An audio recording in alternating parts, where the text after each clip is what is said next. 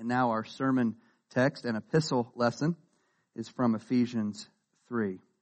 Again, pay close attention to God's infallible word.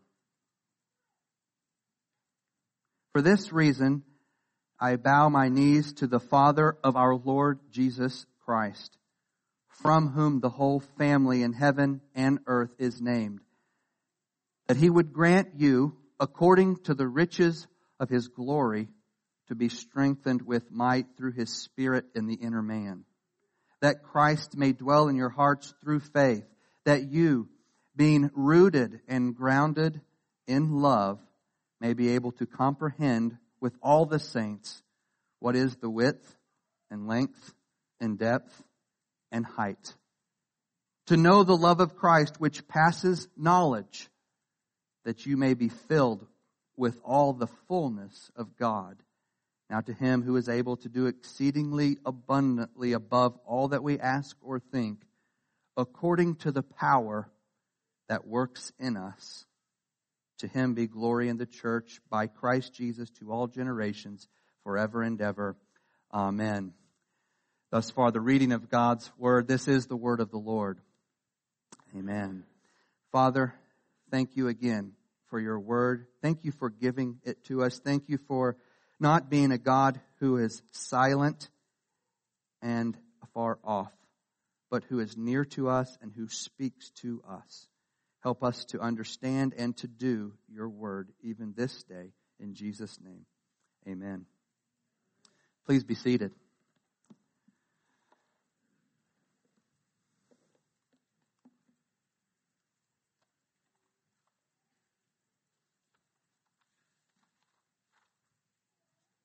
Well, in three previous sermons, going back to February, we've looked at Paul's priorities in prayer, and our goal has been to learn from Paul, to learn from God's Word, how to talk to God and what to talk to God about. And today we will look at Paul's prayer at the end of Ephesians 3, and I saved this one for Easter Sunday because the central theme in this prayer is resurrection power. If our goal is to live with resurrection power, if we want to walk in that newness of life that God has given us because we are united to the resurrected Lord, then we need to pray for the power that comes from the throne of the resurrected Christ. And so this sermon is the culmination of that series and also other things that I've been talking about from the pulpit as we talk about what it means to bear our cross in the power of the resurrection.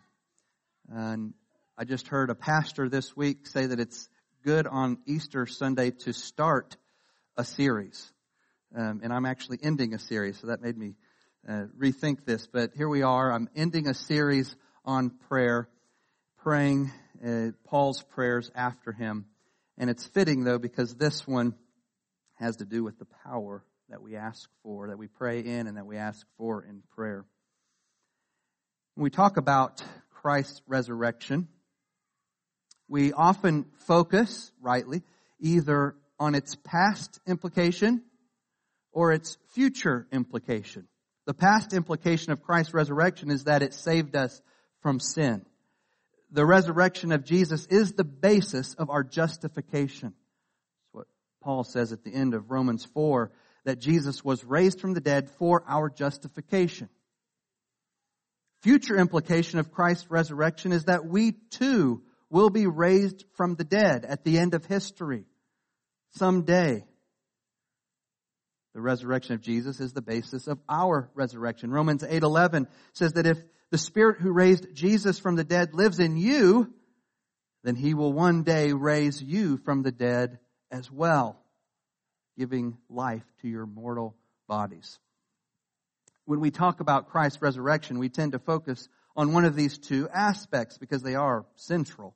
The past implication, our salvation; the future implication, our bodily resurrection, the end of history. But today I want us to consider the present implications of Christ's resurrection for the believer. What does the resurrection of Jesus mean for your Christian walk?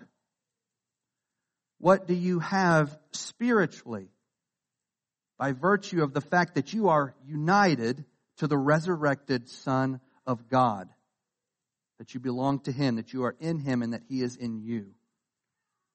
Paul's prayer in Ephesians 3 has two rich and lengthy petitions. A petition is something that we ask for.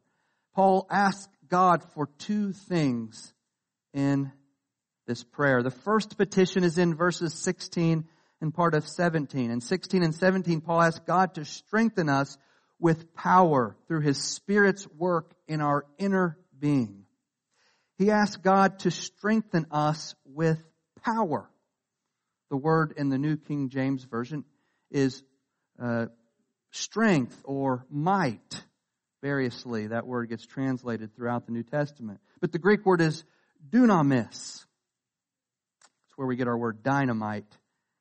He asks God to strengthen us with power or might, with spiritual dunamis, spiritual dynamite, through the Holy Spirit in our inner being. And Paul says that the power is there because the resurrected Christ dwells in our hearts. He lives in our hearts through faith. And the second petition we'll look at is in verses 17 to 19. Paul's prayer there is that the resurrection power that God gives us might enable us to grasp the limitless dimensions of Christ's love. Paul wants believers to have the spiritual power to understand, to comprehend the width and length and height and depth of God's love in Christ. So let's look at the first petition. In verse 16, Paul asks God to strengthen us with power through His Spirit in our inner being. Paul wants God's power. Paul needs God's power. He wants it and he needs it and he knows it. It's power only God can give. Not generic power, but divine power. Do you want divine power, triune power? Do you know how much you need the power that can only come from the living God? Paul is always asking for God's power, both for himself and for the brethren, for other believers. If you know the book of Ephesians well, you may remember what Paul has already asked God to give the Ephesian Christians back in chapter 1 of this book. Look back. If you have your Bibles open, you can just flip back and look at Ephesians 1. In verse 16, Paul says that he does not cease to make mention of the Ephesians in the prayers. And then in 17 and following, Paul tells them what he prays for. I thought about preaching a sermon just on this passage. It could be done easily in this series on prayer, because it's another place where Paul's priorities in prayer are made known. So let's look at it briefly, sort of as the background to what he says in Ephesians 3. Ephesians 1:17, you can follow along or listen. Here's what Paul prays for. Verse 17, that the God of our Lord Jesus Christ, the Father of glory, may give to you the spirit of wisdom and revelation in the knowledge of Him. Verse 18, the eyes of your understanding or your heart being enlightened, that you may know what is the hope of His calling, what are the riches of the glory of His inheritance in the saints, and what is the exceeding greatness of His power toward us who believe, according to the working of His mighty power, which He worked in Christ when He raised Him from the dead and seated Him at the right hand in the heavenly places. So look carefully at verse 19 there. Paul wants us to know the exceeding greatness of God's power toward believers, toward you and me. And then verse 20 tells us what kind of power he's talking about. It's the power that God worked in Christ when He raised Him from the dead and seated Him at His right hand in heaven. Resurrection power. You need to see that at the root of Paul's prayers is the prayer for spiritual power, Holy Spirit power, or resurrection power. Those are synonymous.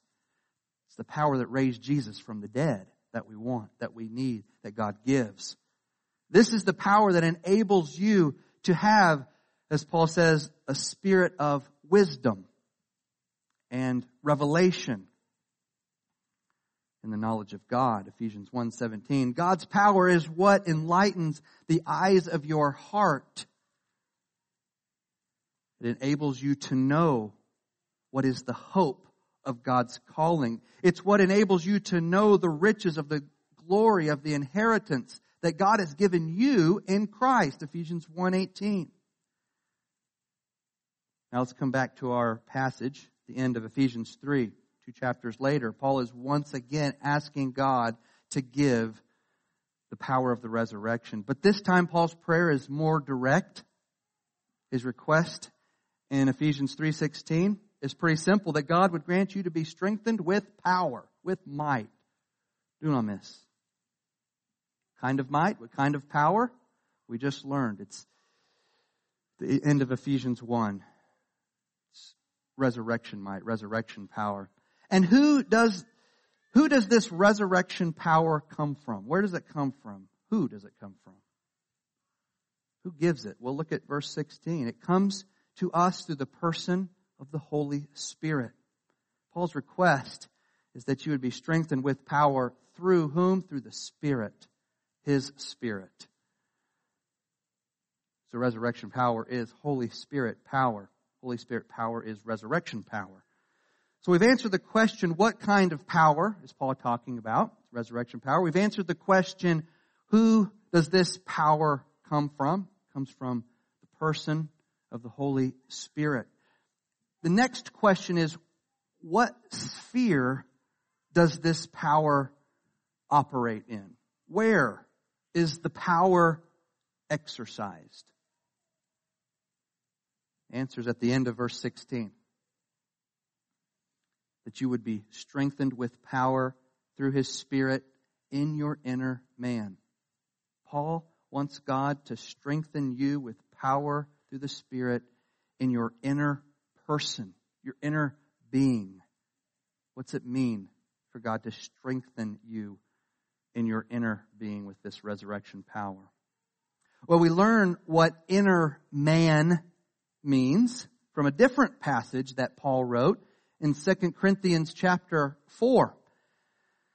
In 2 Corinthians 4, Paul draws a contrast between the outer man and the inner man. You may be familiar with this passage, 2 Corinthians 4:16-18. Therefore, we do not lose heart, even though our outer man is perishing, dying, yet the inward man is being renewed day by day. Verse 17, for our light affliction, or suffering, which is but for a moment, is working for us a far more exceeding and eternal weight of glory. While we do not look at the things which are seen, but at the things which are not seen. For the things which are seen are temporary, but the things which are not seen are eternal. Paul says here in 2 Corinthians 4 that our bodies are wasting away. They're wearing down, either by the onslaught of time, or in Paul's case, by the onslaught of affliction and time. But if you're a believer in Christ, while your outer man is wasting away, your inner man is growing and being renewed in strength and power. As Paul says in this passage elsewhere, from one degree of glory to another degree of glory. From glory to glory through the Spirit, he says. The Spirit who lives in you and gives you power. See, God does not promise increasing strength and health in this life. He does not give our bodies resurrection power in this life. Most of us adults in here know this by experience. We don't have to accept it by faith. Our bodies are breaking down. They are not moving from glory to glory. They are headed toward death. Now we do know that our bodies will be raised from the dead at the end of history. That's our hope. That's what we celebrate today. One day, we will have glorious, resurrected bodies like Jesus's. But our bodies will not receive their promised gift of resurrection life until Jesus returns from heaven to earth and raises us up from our graves. In the meantime, though, God still gives us, you and me, resurrection life. He still shares the power of Christ's resurrection with you right now. He hasn't given it to your body yet, but He has given it to your inner man. Right now, on this side of the resurrection from the dead, the general resurrection of the body of Christ, the focus of God's renewing work in your life is on your soul, the inward man, the inner person. The resurrection of your body comes later. In this life, your outer man will wither away, but the Spirit of the resurrected Christ will continue to renew your inner self, giving you increasing strength, increasing power. Now, in our culture, including our church culture, many are desperate for good health and good looks and strong bodies. We eat natural, we eat organic, we invent new diets every day. We exercise our cores, we make our muscles strong, we weigh ourselves regularly. We wear nice clothes. We look in the mirror a lot. We make sure our outer man looks good every time we leave the house. But do we hunger for the transformation of our inner man? Do we pay as much attention to it as we do the health of our outer man? You see, we are in urgent need of Christians who want to display the power in the inner person, who want it, who pray for it, who plead with God to grant it more and more and more to them and to their brethren. You see, the inner man is the part of you that controls your character. Your inner man is the spring from which your mouth speaks. The inner man is the source of your thoughts and your actions. And so which do you desire more, really? For the world to see a well-kept outer self, or for God to see a well-kept inner self? Which do you want more? Making your muscles strong and strengthening your physical core, or making your soul strong according to the working of God's power, Paul says, to use Paul's language, in you? Are you more concerned about the outward than you are the inward? Paul's prayer is that God would work His mighty power in the domain that matters most, your inner self. Remember what Paul told Timothy in 1 Timothy 4:8. Physical training is of some value, but godliness has value for all things, holding promise for both the present life and the life to come, this world and the resurrection. The power that Paul is asking God for in Ephesians 3 is the opposite of worldly power. It's not power that comes with privilege and advantage and leverage. Not power that makes your life easier, more convenient, more comfortable. It's not triumphalistic power. No, it's power, in fact, that gives you the strength to suffer along with Christ faithfully. That's Paul's theology. That's what Paul says about resurrection power. It's a biblical term, the power of the resurrection, Paul says in Philippians 3, verse 10. Paul says in Philippians 3:10 that he wants to know Christ and the power of His resurrection. and the fellowship of his sufferings. Next phrase. Being conformed to his death. You see how the power of his resurrection is followed by, and the fellowship or the communion of his sufferings being conformed to his death. That's Paul putting those ideas together in the same sentence. Paul is not seeking strength and power from God for personal gain. He's asking for resurrection power so that he can suffer well for the gospel, for Jesus. So that he can endure affliction with his eyes fixed on Jesus the whole time. He knows he needs resurrection power to do that. Paul wants the power of Christ's resurrection so that he can be conformed to Christ's death, he says. Is that what you want? Do you want the power of the resurrection so that you can effectively, faithfully die? That's what Paul says in Philippians 3:10. Now let me read verse 11. I'll read verse 10 and 11 together. That I may know Christ and the power of his resurrection and the fellowship of his sufferings, being conformed to his death, verse 11, so that by any means I may attain to the resurrection from the dead. You see, the power of Christ's resurrection strengthens you to become like Jesus in his self-denial and his death, so that you will one day become like him in his resurrection from the dead. This is Bible logic. This is how the logic of resurrection power works. It conforms you to Christ's death in order to prepare you for your resurrection from the dead.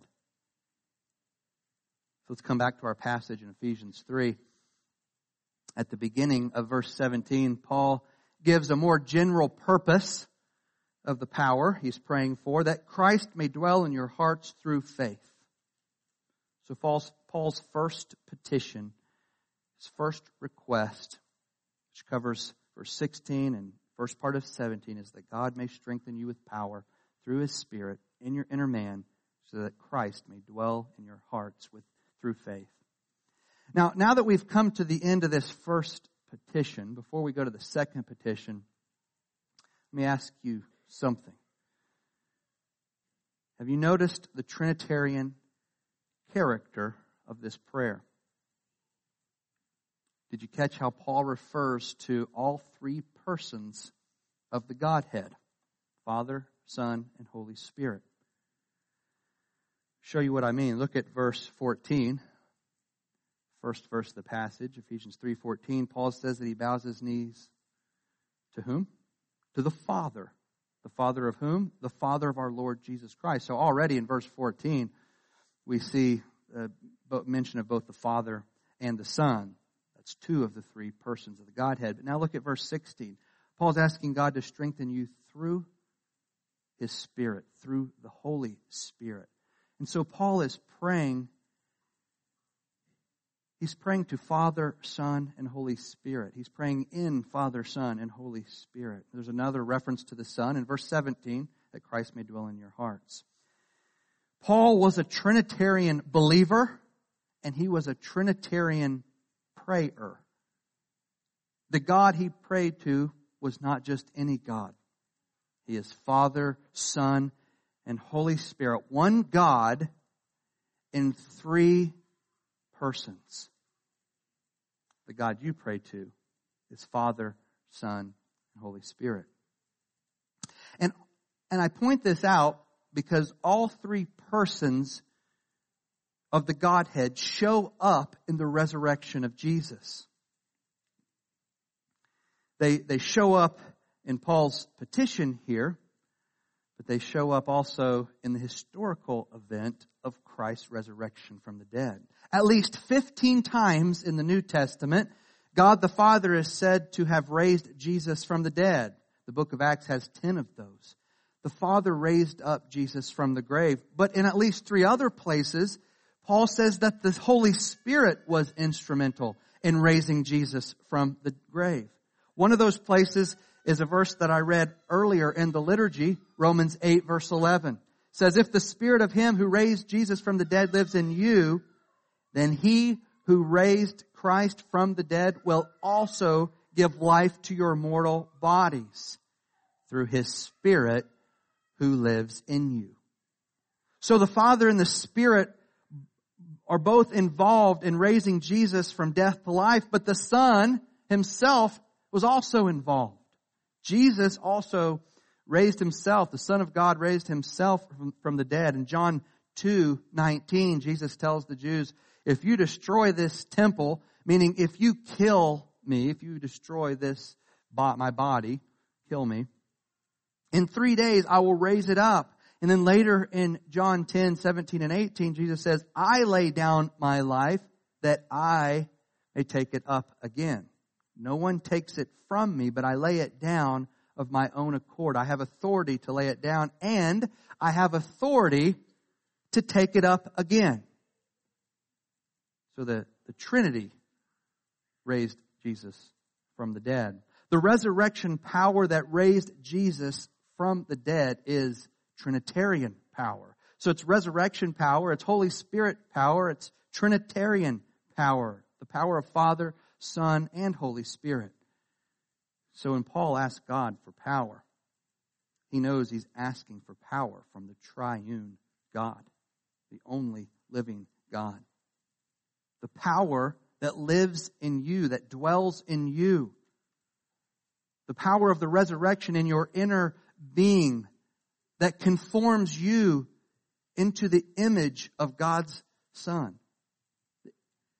That enables you to walk in righteousness is the power of the Trinity. Now, before we move on, I want you to look again at the opening phrase in verse 17, that Christ may dwell in your hearts through faith. The word dwell there means live, take up residence. He wants Christ to live in you. He wants Jesus to take up residence in your inner being so that you become a temple of God. This is how God transforms you. It's from the inside out. It's how God turns you into a house that reflects the character of God. It's by living inside of you. And what's inside will come out. So Paul wants Christ to live inside you so that you become more like Jesus every day. So Paul's first petition is a plea for power. Power to know God, to understand His revelation, the power to think and act and talk like Jesus, the power to see with the eyes of faith, the power to put your hope in Christ, the power to keep in step with the Holy Spirit instead of grieving Him, as Paul goes on to say later in Ephesians 4. The power to turn away from lust and to be holy. The power to put off the old man and to put on Christ. The power to be humble. The power to give thanks in all circumstances. The power to be discerning. The power to do what's good and right even when no one is looking. The power to grow in conformity to Jesus Christ and His sacrificial death. To image that, to reflect it. The second petition begins in the middle of 17 and goes through 19. Here Paul asks for the power to know and understand the love of Christ. I pray that you, being rooted and grounded in love, may be able to comprehend with all the saints what is the width and length and depth and height. To know the love of Christ which passes knowledge, that you may be filled with all the fullness of God. This second request is also a prayer for power, but this time Paul has a more specific purpose. Paul's asking God specifically for power to comprehend the limitless dimensions of Christ's love. He wants believers, he wants you to be able to know the love of Christ in your inner being. It's it's a knowledge that surpasses human knowledge. So notice that paradox at the beginning of verse 19. His request is that they might know the love of Christ, which is beyond knowing. How are you supposed to know something that's beyond knowing? Well, you will need God's power for this, won't you? Paul's making an assumption here. In this second petition, he's assuming that his readers do not fully appreciate the love of Christ. Now, they fully belong to Christ. He's not doubting that. But they have not fully grasped all its depths and its layers. Paul wants God to give them the power to experience, to know in their inner being how amazing, how vast the love of Christ is. And don't miss this. Paul's not asking God to help us love Christ more specifically. That's implied. And it's a good thing to ask for explicitly. But that's not what's going on here in verses 18 and 19. Paul is not praying that we might love Christ more.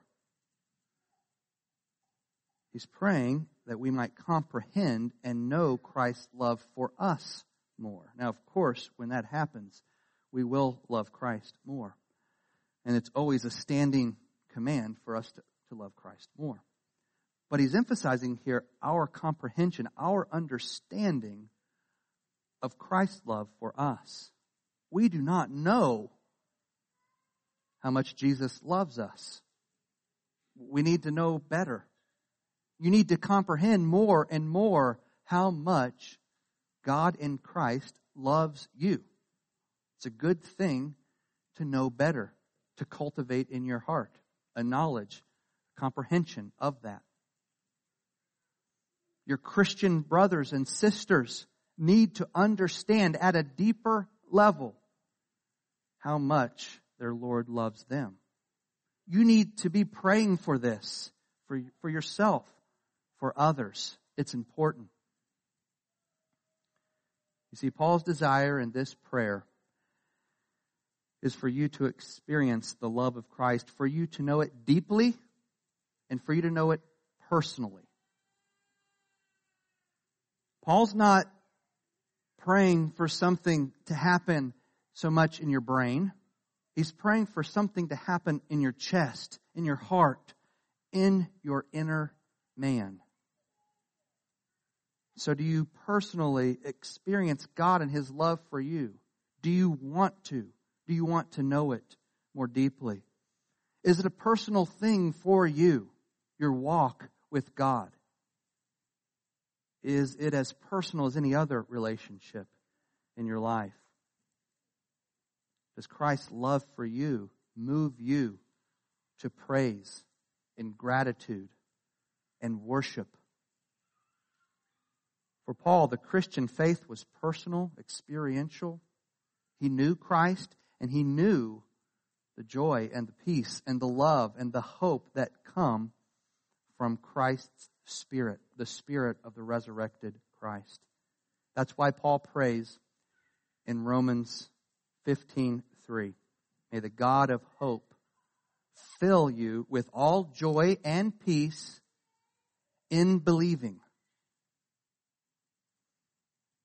In believing. In believing in Jesus, in walking with the Lord, may the God of hope fill you with all joy and peace, in believing that you may abound or overflow in hope. How? By the power of the Holy Spirit. Romans 15:13. If you want this to happen, if you want to know and experience the power of Christ and the love of Christ, if you want to overflow in hope, as Paul says here, if you want to experience the joy and the peace that Paul's talking about here in believing, then you must walk in the power of the Holy Spirit as Paul prays. The power of the Holy Spirit is identical to the resurrection power that Paul prays for in Ephesians 1 and in Ephesians 3. The resurrection of Jesus saved you from your sins.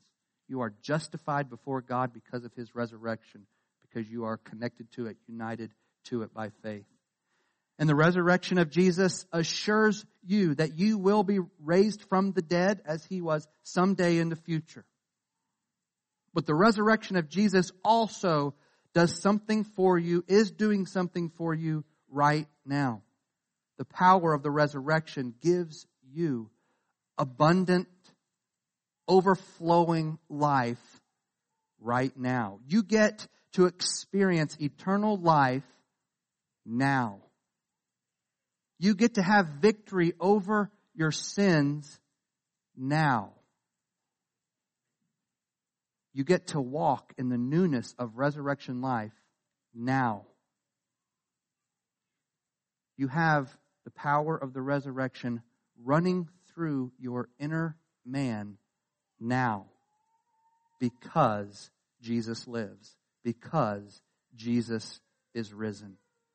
And so, walk in this power and ask God for more of it. I'm going to close by reading the last two verses of our passage. Now to Him who is able to do exceedingly abundantly above all that we ask or think, according to the power that works in us, to Him be glory in the church by Christ Jesus to all generations, forever and ever. Amen.